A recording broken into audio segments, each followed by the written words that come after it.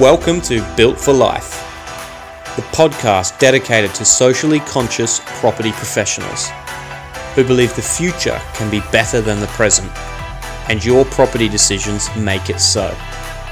So to all of the innovators, this podcast will give you behind-the-scenes access to industry-leading experts and researchers on how they think, create, analyze, and deliver the best buildings in the world, extracting their key advice, information, and considerations that you can apply to your personal and professional life. This is Adam Hines with my co-host Jordan Ralph. Welcome to the Built for Life podcast. Welcome to another episode of the Built for Life podcast. And today we have a supremely interesting human being on the show, Johan du Plessis. And not only has Johan accomplished cycling around the entire world, yes, that is correct. I did say the entire world, which is an absolutely ridiculous achievement. But he's also created one of the most innovative new companies in the UK called Tepeo, which invented a whole new field of testing or of creating zero emission boilers. So, Johan, welcome to the show, mate. Thanks, guys. Thanks for having me. Welcome. So I think before we get into the nuts and the bolts as to the real reason that we asked you to be on the show to talk about your zero emission boiler, let's just ask you quickly about your round the world cycle. Can you tell us a bit about that? How long did it take? Oh man, it was it actually feels like a while ago now. It was a few years ago, but it took about 9 months, 230 days or something like that. Wow. Yeah, I mean, it's one of those things that it kind of does enough of defining, what you've done, and it was huge. What drove your, beyond such an amazing achievement? What drove you to think about doing it in the first place? So I was actually working in South Korea back in 2013, early 2014, and it was as simple as I was sort of cycling to work every day and just realized that I needed a change of job. I needed to get out of, I was actually in the oil and gas industry at the time, working in a shipyard, and thought, actually, I'm here. Evil oil and gas. Exactly. I'm done with this. I thought, I'm done with this. What if I just turn around and cycled the other way and just went home, like literally back to the UK? And it's sort of just the idea just tickled me. I thought that's ridiculous. This is brilliant. And then I actually I went on Google Maps and I started looking and thought, actually, if you look at like 100-mile ride as a decent ride on a Saturday, then actually if you map it all the way back from Korea to London, it's not that many days, or like it doesn't seem that ridiculous. Okay. It is a long way, but and then I thought, well, actually that's I might as well just come home and then do the whole thing. So yeah, it kind of was as simple as that. It wasn't any more elaborate than just thinking, this, I could definitely do this. And actually, you don't just get up off your ass and do stuff sometimes, then you would never will know if you can or not. And turns out you can. We need a separate episode to talk about this. I know. I love that your whole idea was driven by, I don't like my job, I want to cycle home. Yeah, it wasn't that bad a job. I did enjoy I did enjoy it, but it's I think it taught me a lot about actually sort of how I approach my business now, and actually life. You have to, sometimes you take on big challenges and you have to just ignore the scale of the challenge, or I find it easiest to block it out and just think about every day at a time, and just what is how far can I actually envisage the future right now. And sometimes it's a few hours, sometimes it's a couple of days, and then eventually you keep doing stuff and it ends up that you've achieved some massive task or challenge. And that's kind of the way I approach certainly the way I approach Tepeo now, because if you think about where we've got to go to make this business a success, it's huge. So you just focus on what you can and keep chipping away. Perfect segue into kicking off about Tepeo, mate. So please tell us about what you've invented. You've invented a whole new technology So give us an overview about sort of the driving force behind what you do and why you sort of founded the business now. Yeah. So, first, some people might take issue with it, saying it's a whole new field of heating. We're actually, the concept of what we're doing has been used in the past, but I think we've basically reinvented it and added some really interesting new ways of thinking about it and some new tech. So basically, I started Tepio a couple of years ago now, or 2.5 years ago, and came out of, I suppose, a combination of all the different things I've done in my career to date, but culminating in my job at OVO Energy, where I was the head of smart heating, and looking at this problem of decarbonising domestic heating, which really is undoubtedly the elephant in the room when it comes to decarbonisation. It is the single biggest challenge we have as the UK, trying to get to net zero. And it really is kind of being kicked down the road, as it were. And so what I came up with was something that tries to solve the challenges of moving to a decentralized, more decentralized energy grid that is more heavily dependent on renewables, that requires flexibility, and also the need to get people away from gas and oil boilers onto something that's electric. So the ZEB basically takes electricity, it's direct electric heating, and heats up a very high density thermal storage medium. You can think of it like a big block of concrete, effectively.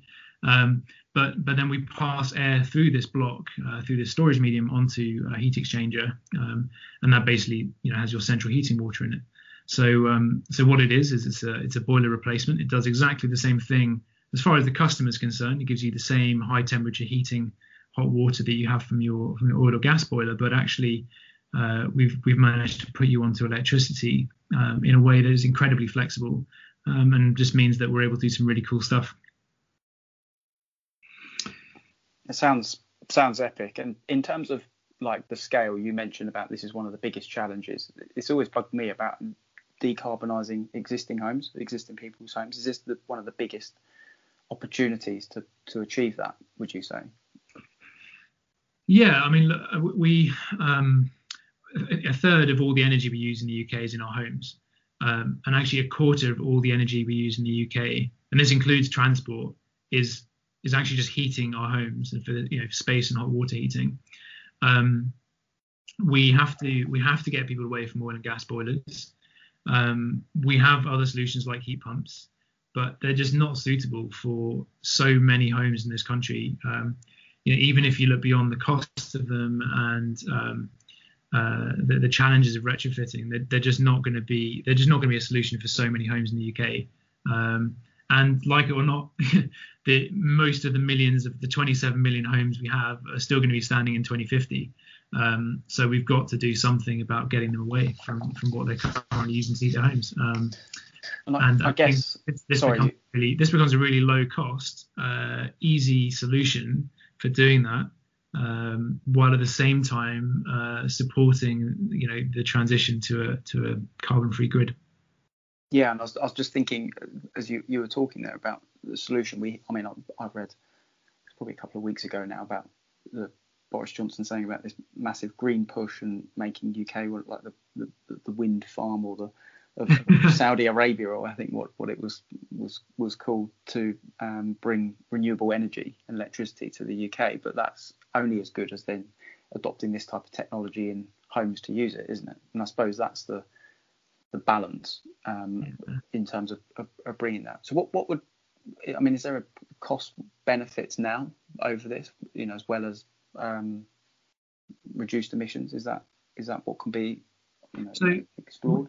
Definitely. What for customers, one of the challenges we have is obviously gas is very, very cheap at the moment, and part of the reason for that is actually that the government is taxing electricity and lumping on the cost of environmental and social costs are huge on your electricity bill. About a quarter of your electricity bill is just paying for environmental and social costs, which is actually more per kilowatt hour than the gas price, which is kind of insane. Yeah. But that, even with that, there's enough flexibility in the electricity grid that actually we can actually access electricity at any time of day and we're working with energy suppliers so that we can actually charge your ZEB on electricity that's cheap enough to make it cost comparable with gas. Particularly when we can then lump on additional savings like there's the efficiency saving versus gas, and then things like grid balancing services and flexibility services that we're working on delivering as well with energy suppliers. I think the sort of broader question is, as we move towards net zero and towards a system solution to getting to zero carbon electricity. You mentioned the wind turbines. I mean, it's a great example that Boris says he wants to have lots of wind turbines, but what is he going to do with all the electricity? Unless we support flexibility. Last year we paid almost £700 million to renewable generators to not generate. Wow. Which is ridiculous. So 10 years ago, that number was about 150 million. And last year it was about, I think it's 680 million, according to the National Grid statistics. But that's basically saying to renewable generators, right now, we can't take your electricity because no one needs it. And, that's nuts. That is nuts. That's bananas. So with all of this, most of the electricity is then just being generated through fossil fuels in the traditional way, or power stations then. And it's it's just at those times that we because of the generation stack, we can't turn off, we just can't use all the wind that we're generating at a specific time, and we can't put it in batteries because we haven't got enough of them. We can't put it in people's homes because there's nothing to use it, and you end up, because you've got contracts with wind turbines, we have to pay them. Wow. It's bonkers, doesn't it? It's crazy. That's terribly inefficient. It's just unbelievable. Yeah. So, I'm interested to sort of dive a bit deeper into the zero emission boiler that you've created and look at, like, I suppose, the key differences between your product and what's sort of traditionally on the market with just a general gas boiler. Like, I know you're starting to live test now in the field. How are you finding the performance analysis when you're comparing one versus the other? Are they comparable? Yeah, it's going really well at the moment. We are still early stage. We've got 8 units at the moment in homes, and they're doing really well. We've got they all connect to our back end IoT infrastructure. Which means we're monitoring them in real time. We've got our algorithm working in the background, making sure they're charging at the optimum times of day. But in terms of the heating performance, they're giving customers exactly the same experience that they had before with their boiler. So it's talking to exactly the same thermostat they had before. They've still got. And so actually, it's a bit boring, which is how we like it. For them, there's no change, except that psychologically, they're all pretty excited because they're not burning gas at the moment. So, that's what we wanted. That's what we set out to achieve. We are learning a lot. Every house is different. Every house comes with its own different challenges about how it's wired up, how the boiler's fitted into the plumbing, into the water tank, and everything, how it all comes together. But so far it's been all good. So we're pretty bullish about the next year. And how actually big is the system? Is it a similar size to a normal boiler, or are they bigger, smaller? They are bigger, and it's probably one of our biggest challenges actually is that it is the current unit is about the size of a washing machine. Okay. And it's also quite heavy, so it weighs about 300 kilograms. But we can't really get around that because there's physics that we've kind of got to contend with. And to store large amounts of heat, you need mass. So we can't really get around that. At the moment, what we're typically finding is that it'll sit on the floor just below the boiler if it's in a utility cupboard or a utility room, or it can sit under the stairs or in the kitchen. So a whole range of different places people are finding to put these things.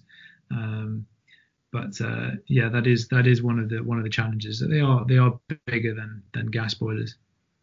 And run me through, let's say let's take my house for example. I'm renovating at the moment. If I wanted to swap to a zero emission boiler, what's sort of the process for installation? Like, I'm assuming you mentioned before that obviously if you don't have gas and you don't have gas pipes, so that's a big change to a house. So you don't need gas pipes coming through. What are the sort of installation process that you go through and the key differences?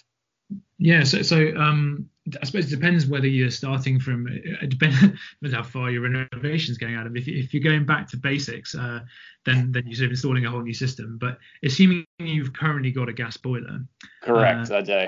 Then you can get rid of your flue. You can get rid of the gas boiler itself and the gas connection, or you can just leave them there if you want. And the ZEB will go wherever you want to put it, as long as we have access to the pipes that are going into your boiler at the moment. So if there's space below your current boiler, we can park the ZEB there. We will cut the pipes that are going into your current gas boiler and just solder them down into the ZEB. So a pretty basic plumbing job. And then we run an electricity cable from the back of the ZEB to your fuse board. So probably the biggest sort of scope is actually just running a cable back to the fuse board. But I mean, that's basically it. I mean, is that really it? I mean, you're just connecting straight onto the space heating pipework. That's it. Yeah, I mean, yeah.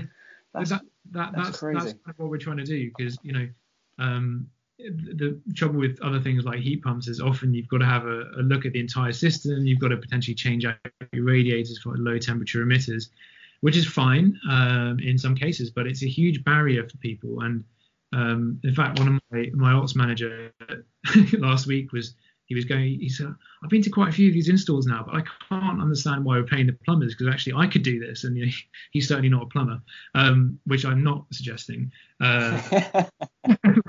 Definitely do be a plumber if you're going to do some plumbing in the house. But yeah, it's pretty basic. Wow. No, I'm just thinking, because we're doing a lot of feasibility work for clients at the minute, and some of the architects we're working with, this is on their radar, which is really good. But we're being steered predominantly by them from air source heat pumps, and as you said, there is a whole I suppose conversion piece from an existing, and in this case it was an oil based system, and they were looking to convert, and that was a challenge, and it actually precluded them in this instance on one of the jobs we looked at last week from going with it because of cost. And just listening to just how simple that solution is in terms of what you've outlined is perfect, and that we're all creatures of convenience, aren't we? So something that is super convenient, super easy is perfect. Something that's interested me, and I'm not sure how much you can go into detail, but in terms of the cost of heating at the minute, I mean, like you said, electricity is quite expensive, and you can use some of the low tariff electricity times within the day to make it more efficient. Is it at the minute? Is it what would it typically do to an electricity bill versus what you'd be paying in gas? Do you know what the ratio of that would be? So it really does depend. I'm not avoiding the question, but it really does depend on where in the country you are, how much electricity you're using at the moment, or how much heating, you're using at the moment. So for smaller homes, we can actually make it pretty much cost competitive with gas, and it's partly benefits. The part of the benefit is getting rid of the standing charge of your gas, which is about £75 a year. So that can help contribute towards it. It then also depends on which tariffs we can get you onto. So the most flexible at the moment is Octopus. They've got this dynamic tariff called Agile, which is basically gives you half hourly pricing. But actually, some of the EV tariffs are really beneficial. In fact, another Octopus tariff called the Go tariff gives you 5 pence in the morning. But undoubtedly, at the moment, in general, it's going to cost you more than gas, and it's really hard to say how much because it does depend on your house. But anywhere between sort of parity and twice as much for a large house. Yeah, and I guess that's offset if you're having like PV panels or anything to help supplement that. Yeah, and there always is that, as we said about, you said it's the elephant in the room, and it's the can that's being kicked down the road is this zero carbon by 2050, but targets obviously need to be met significantly before that. into 2030, 2040, there is going to be a lag, isn't there, or an overlap, a sizable overlap from this transitional period. I suppose this is about part of that journey, isn't it, in getting to that? And it's a bit chicken and egg, I suppose, in terms of renewable energy, renewable electricity, and having this technology in your homes to make use of that.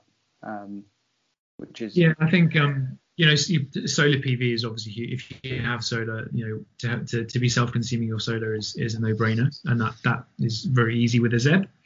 The other thing is, we are working closely with a few energy suppliers to develop new tariffs, and actually thinking of moving towards service models. So, in the future, you might actually not pay per kilowatt hour for your heating, you might just pay for heating. And then your energy supply will actually be optimizing, when the ZEB is charging, and just making sure they give you, units of heat. So, there are lots of really interesting things going on at the moment to try and open up some of the value of their flexibility, because actually there's so much more value to the energy system than you see through the flexibility of your electricity price if you have something like this, or a battery as well in your home. So, yeah. Yeah.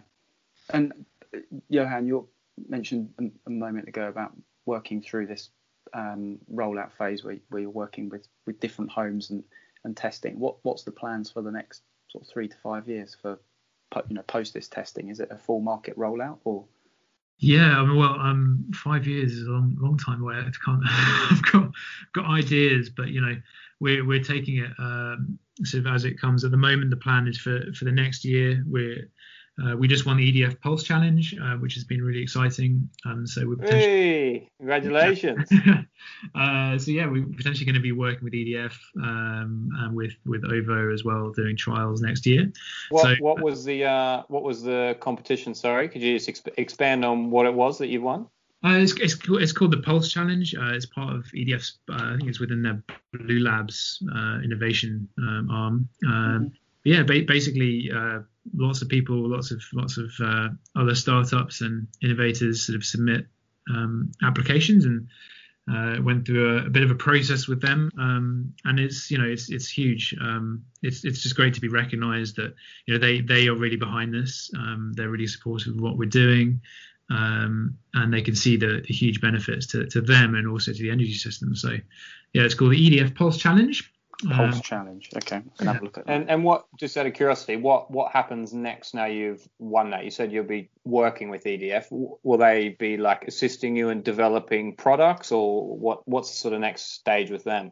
We still need to. I think it's a bit of an open book at the moment. We still need to go and talk to them about how some sort of partnership might look, and I sort of don't want to second guess exactly what that's going to involve yet, but we obviously hope we can work quite closely with them and do a bunch of different things, because I do think the energy suppliers are going to be key to the future of this. They have the customer relationship. They increasingly want to offer other services to customers because they're making no margin on selling kilowatt hours. But they do have this really valuable customer relationship.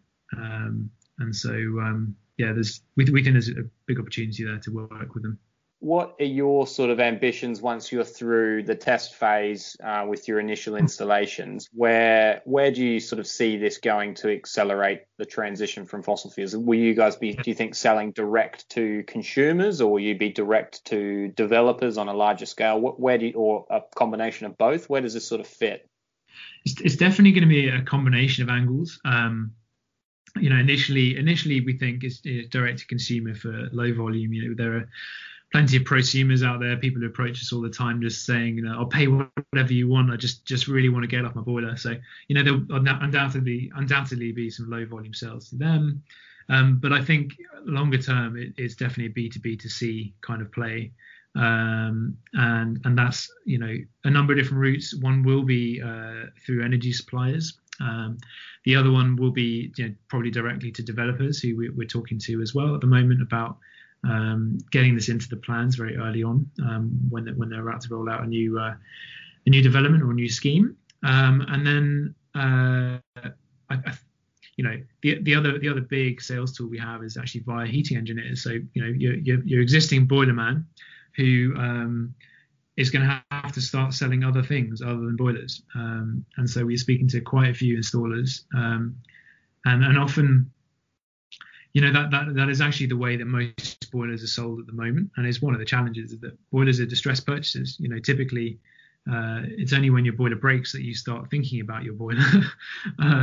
And then it's almost too late to then sort of make a really big change to a different heating system, which is another challenge for heat pumps, and also for us. But we're hoping that actually working with installers, we can make this a really easy change for people. So they will become part of our arm's length sales team, I think. I'm already going to email this client that didn't want to go with the air source heat pump about integrating this in their project, because it just seems so obvious. Yeah. No, I love it. My mind is going. And if you don't mind me saying, Johan, it's such a simple solution, isn't it? It is like a direct replacement. I think not to downplay your invention at all. No, but I think that's the beauty of it. It is the simplicity of it is what will make this so successful and make it so obvious to be included. I think and it's probably people just knowing that this sort of stuff exists more. I mean, I would imagine that's part of the education process, isn't it? Yeah. No, it's funny you say that, actually. In fact, at the risk of sort of losing some followers here, we had Theresa May over at the workshop on Friday. She came for a visit. And that's pretty cool. Which is really cool. She is an ex-PM, and she did sign us up to, the first person to sign us up to net zero by 2050. Well, at least she was the Prime Minister when that was agreed. And actually one of the first things she said is like, but if this seems like such a great solution, but it's so simple, and why is no one else doing this? And to which I don't have a great answer, except that I do think it kind of, I was very lucky that I was sort of sat at this crossroads. My engineering background, my role at OVO, looking at the heat problem, understanding about the grid physics, and how and the issue of heating and how it all came together. And it is, my goal is to make this as simple as possible. So I actually love it when people say, "Oh, that's a really simple solution." that is winning. So there you go. Adam was going to wrap me across the knuckles after this. I guarantee it. But now that's exactly back in your camp. You saved Jordan's backside. Yeah, pretty much. That's pretty much the goal, to try and make it simple. Make it simple, stupid, as they say. Mate, you've mentioned, obviously, you've got your test sites and longer term ambitions to roll this out. I assume there's sort of a transition phase between now and rolling out, that you're going to be expanding test sites. Is that right? Is that something that you'd be looking to do more of, and something that we can, or other people, anyone listening, if they're interested in becoming a test site, would be worthwhile discussing now, whether it's residential or on a developer scale?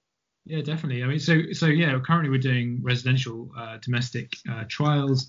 We've basically tried to stick within the Maidenhead area, just because it's where we are, and it's, as long as we're within sort of 20 minutes, 30-minute drive, then we're fairly confident we can get out there quickly if there is an issue. But thankfully there haven't really been many. So as we grow in confidence, that kind of area can expand. But yeah, if there are people within kind of half an hour, 45 minutes of Maidenhead, on the M4 somewhere, that are keen to trial the product. Our existing model requires you to have a water tank, and hopefully your gas consumption at the moment isn't more than about 200,000 kilowatt hours a year. Did I get that right? Basically a small sort of 3-bed house is kind of what we're targeting at the moment. And yeah, we're also starting to think about, what about SMEs, small offices and workshops will also be ideally suited to this. Developers, talking to a few developers at the moment about piloting product in some of their developments. But yeah, always keen to have conversations and to collect people's names who are interested in what we're doing. Awesome, love that. Okay, we'll see what we can do. Thank you. 2050 obviously going to be a huge transitional period between now and then for everyone clawing to try and get to zero carbon. How do you see the property industry changing through that period? Obviously, at the moment, it's sort of beginning to be on people's minds. But what do you see as the key transitional stages between now and 2050? Wow, that's a tough one. I think, in terms of building design, I still see too many buildings being in developments going up from developers who are, obviously front of mind is their own pocket rather than the greater good. And I think it's unrealistic to expect the mass market to just do things out of the kindness of their heart. I do think we need changes to the future home standards. I know they are coming. I don't think they are far-reaching enough or quick enough. We need to force people to build better homes. We're still building homes now that we're going to have to retrofit. They're about to just build a new 400 home site in Maidenhead, all with gas boilers. It's crazy. That needs to change. I think we will see homes transitioning to becoming smarter and more connected. And I think we need to see them joined up as part of the energy system. And I was having this discussion with someone the other day. We still think of a house as a discrete part of the system, whereas actually our homes are all part of the energy system. And until they become considered part of that and actually participate in sort of helping stabilize, helping to provide flexibility to the broader system, until that happens, we won't have a very efficient solution. So I think that will come, but hopefully well before 2050. And it's quite alarming. You answered that perfectly. You did. No, sorry, yeah. I was just going to say you've answered it perfectly when Adam dropped you in there, very unexpectedly. There's no dropping anyone in on this. We can go anywhere with this, Jordan. What's your views on the 2050 carbon laws, Jordan? You haven't given me long enough to answer that. This is about Johan. Yeah. No, mate, you said something which Jordan and I have discussed in a lot of depth, but you summed that up really, really well in 2 sentences, was that people are still building developments now, new build developments with your 400 unit scheme, and knowing that within the next 30 years they're going to have to be significantly retrofitted. And it just highlights how crazy the property industry is. And I can guarantee these sort of developments will still continue to happen for the sort of next 5 to 10 years until the penny drops that, oh, wow, we're going to have to make some quite significant changes to how we sort of view a home and its purpose and how it operates. But yeah, I just thought, like to underscore your point there, I thought that was, very, very apt for this current climate that we're in. Mm-hmm. Absolutely. Something I wouldn't mind asking, we'll put you on the spot. Once all this, the COVID stuff's out of the way, we'd love to come and have a visit to the workshop and just see how it's all put together, and we'd love to see that. I think that would be a good point. Really fascinating. We sort of forget that we're allowed out the house. Well, I'm not at the minute because I'm isolating, as we said, but after this is sort of lifted and we are allowed to once again step outside of tier 3 between us, we would love to see it all. So see you guys anytime. Don't you love just a forced invitation where we invited ourselves on a public platform where you couldn't say no? Yeah. No, it doesn't get any better than that. Yeah, that's what I mean. And we might not be Theresa May or not, but we can certainly. Better. Yeah. Thank you. No, definitely. And no, look, I think you guys have more chance to actually implement this because you're building homes and things. So definitely come and have a visit. Yeah. Excellent. Absolutely. Well, that pretty much wraps us up, mate. I'm going to steal Jordan's question here, actually. Have you got any last words of advice for the property industry on anything? Or you may have emptied the tank in terms of what you've said so far, but is there anything else that you may want to add? Oh man, the list is enormous. I said to you before we started, I could keep talking for hours, but I think everyone would start logging off. I think I suppose what I would say is try not to go for the easy solution. Gas boilers are really easy because everyone knows them and have been installing them for years. they're just not a great solution, and they're not setting us up for a future where we can be carbon free in our homes. And sometimes I think we just need to think about that a little bit more. Jordan, last question for you, my friend. I'm interested. I should have probably asked you this as we're going through the nuts and bolts, so it's a little bit upside down in terms of order. But when you're saying about you link it back to the existing consumer board in the house, in the property. Is there any? I mean, in terms of the requirement to upgrade, and I appreciate this is a variable question because it depends on what supply board you've got coming in. But do you literally just need one circuit spare to effectively incorporate this, or is there an upgrade requirement? It does depend on what you've already got on your system.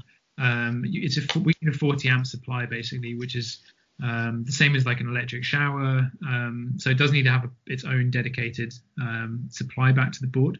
But most houses are on a 100 amp supply, so it should be fine in most cases. But we do also have a mechanism for monitoring. We use a CT clamp so we can monitor the incomer. And if you do start getting close to your 100 amp limit, then we can actually throttle back the ZEB. But in most cases, it just goes on as. And in terms of maintenance, I mean, this is not good for me because I have really muddled up the order we're saying about any last words, and then my last words are detailed questions. But in terms of maintenance is it just like a standard, yearly annual service type thing? Should be less than that. I mean, we actually should know well ahead of time if there are going to be any issues because we've got some sort of monitoring that tells us if there are any problems coming. But it's less maintenance intense than a gas boiler because there's no gas connection. You don't need a gas A certificate, which is a big saving as well. And I guess also landlords, this would obviously just fall as part of your electrical safety certificate that obviously the property is running, but that you would be doing that anyway. Yeah. So that sort of fits within that, and obviously carbon monoxide, reducing that risk as well in some of the older properties. There's a safety element. You've got no gas on site, and no local pollutants, so no carbon monoxide issue. None of those concerns. I think as a landlord, I think is quite nice and reassuring. Yeah, which is something I think is amazing. We're talking just quickly about implementation and think about it and think about the next steps. Whenever Adam and I were talking about zero carbon and the targets that we're working towards for the future, it's just how most at the minute we're finding are either sitting into a sustainability issue, climate change issue, and then the other side is the social value impact. But this is one of those technologies which actually provides huge performance to air quality, which is something that's been in the news only this week about just how important it is. But the bigger picture of why this is so important is our collective health. And I think that's something that we like around this technology is, yes, it's going to be in your home and it's going to have huge benefits to the environment, to reducing and cutting emissions, but also the health and well-being benefits that you have in adopting this technology in your home. There's such a massive positive element to it, and I think that's something that is going to shift in the next few years. This is my question response now to Adam. Now I've had time to think about it, but actually it's adopting those things that almost like a social benefit, and there's the positivity of incorporating this type of technology. And I think that's where developers will suddenly start to think, actually, there's a real positive spin for us in having and adopting this type of technology within our homes. And these are the benefits as to why we incorporate it. So I think there is a definite trend that will change, whether that's in the next few years, but I think this year is only going to accelerate that thinking really in terms of what we should be doing. And hey, if we can start incorporating that in the early parts of design, even if it's just considering it at this early stage, I think is crucial. Just as you said, think about it, consider it, cost it, what are the challenges we need to think about, and it's at least it's on the radar for professionals to start thinking about. I think is crucial. So that's probably my last point but I've thoroughly enjoyed listening to this. It's been very interesting, and definitely one that we're going to be talking about in our work and trying to recommend as well. Glad to hear it. Johan, mate, where can people find and follow you? Tepeo.com, TEPEO.com. It's probably the easiest place to get hold of us. And then we're on social. I think the links are on there. So that's probably the easiest place to start. Awesome. Perfect. Okay, we'll leave it all in the show notes. But thank you very much for your time. We've learnt a lot, and anything we can do to support you, we're here. Appreciate that, guys. Thank you. Thanks for listening to the Built for Life podcast. If you learned something new today or found value from hearing from a different property perspective, please comment on what you found useful, as it helps us understand what you like and what you want to hear more of. And also please subscribe if you want more, and most importantly, please share this video to the people in your network you believe will get the most value from the information, as you are personally helping spread information and education across the industry.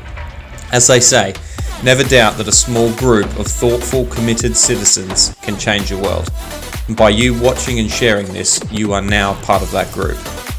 And just to finish, if you would like unlimited free access to the world's best research and resources related to health, well-being and the built environment, you can subscribe to the Life Proven Library, where academic research, reports and case studies are regularly added.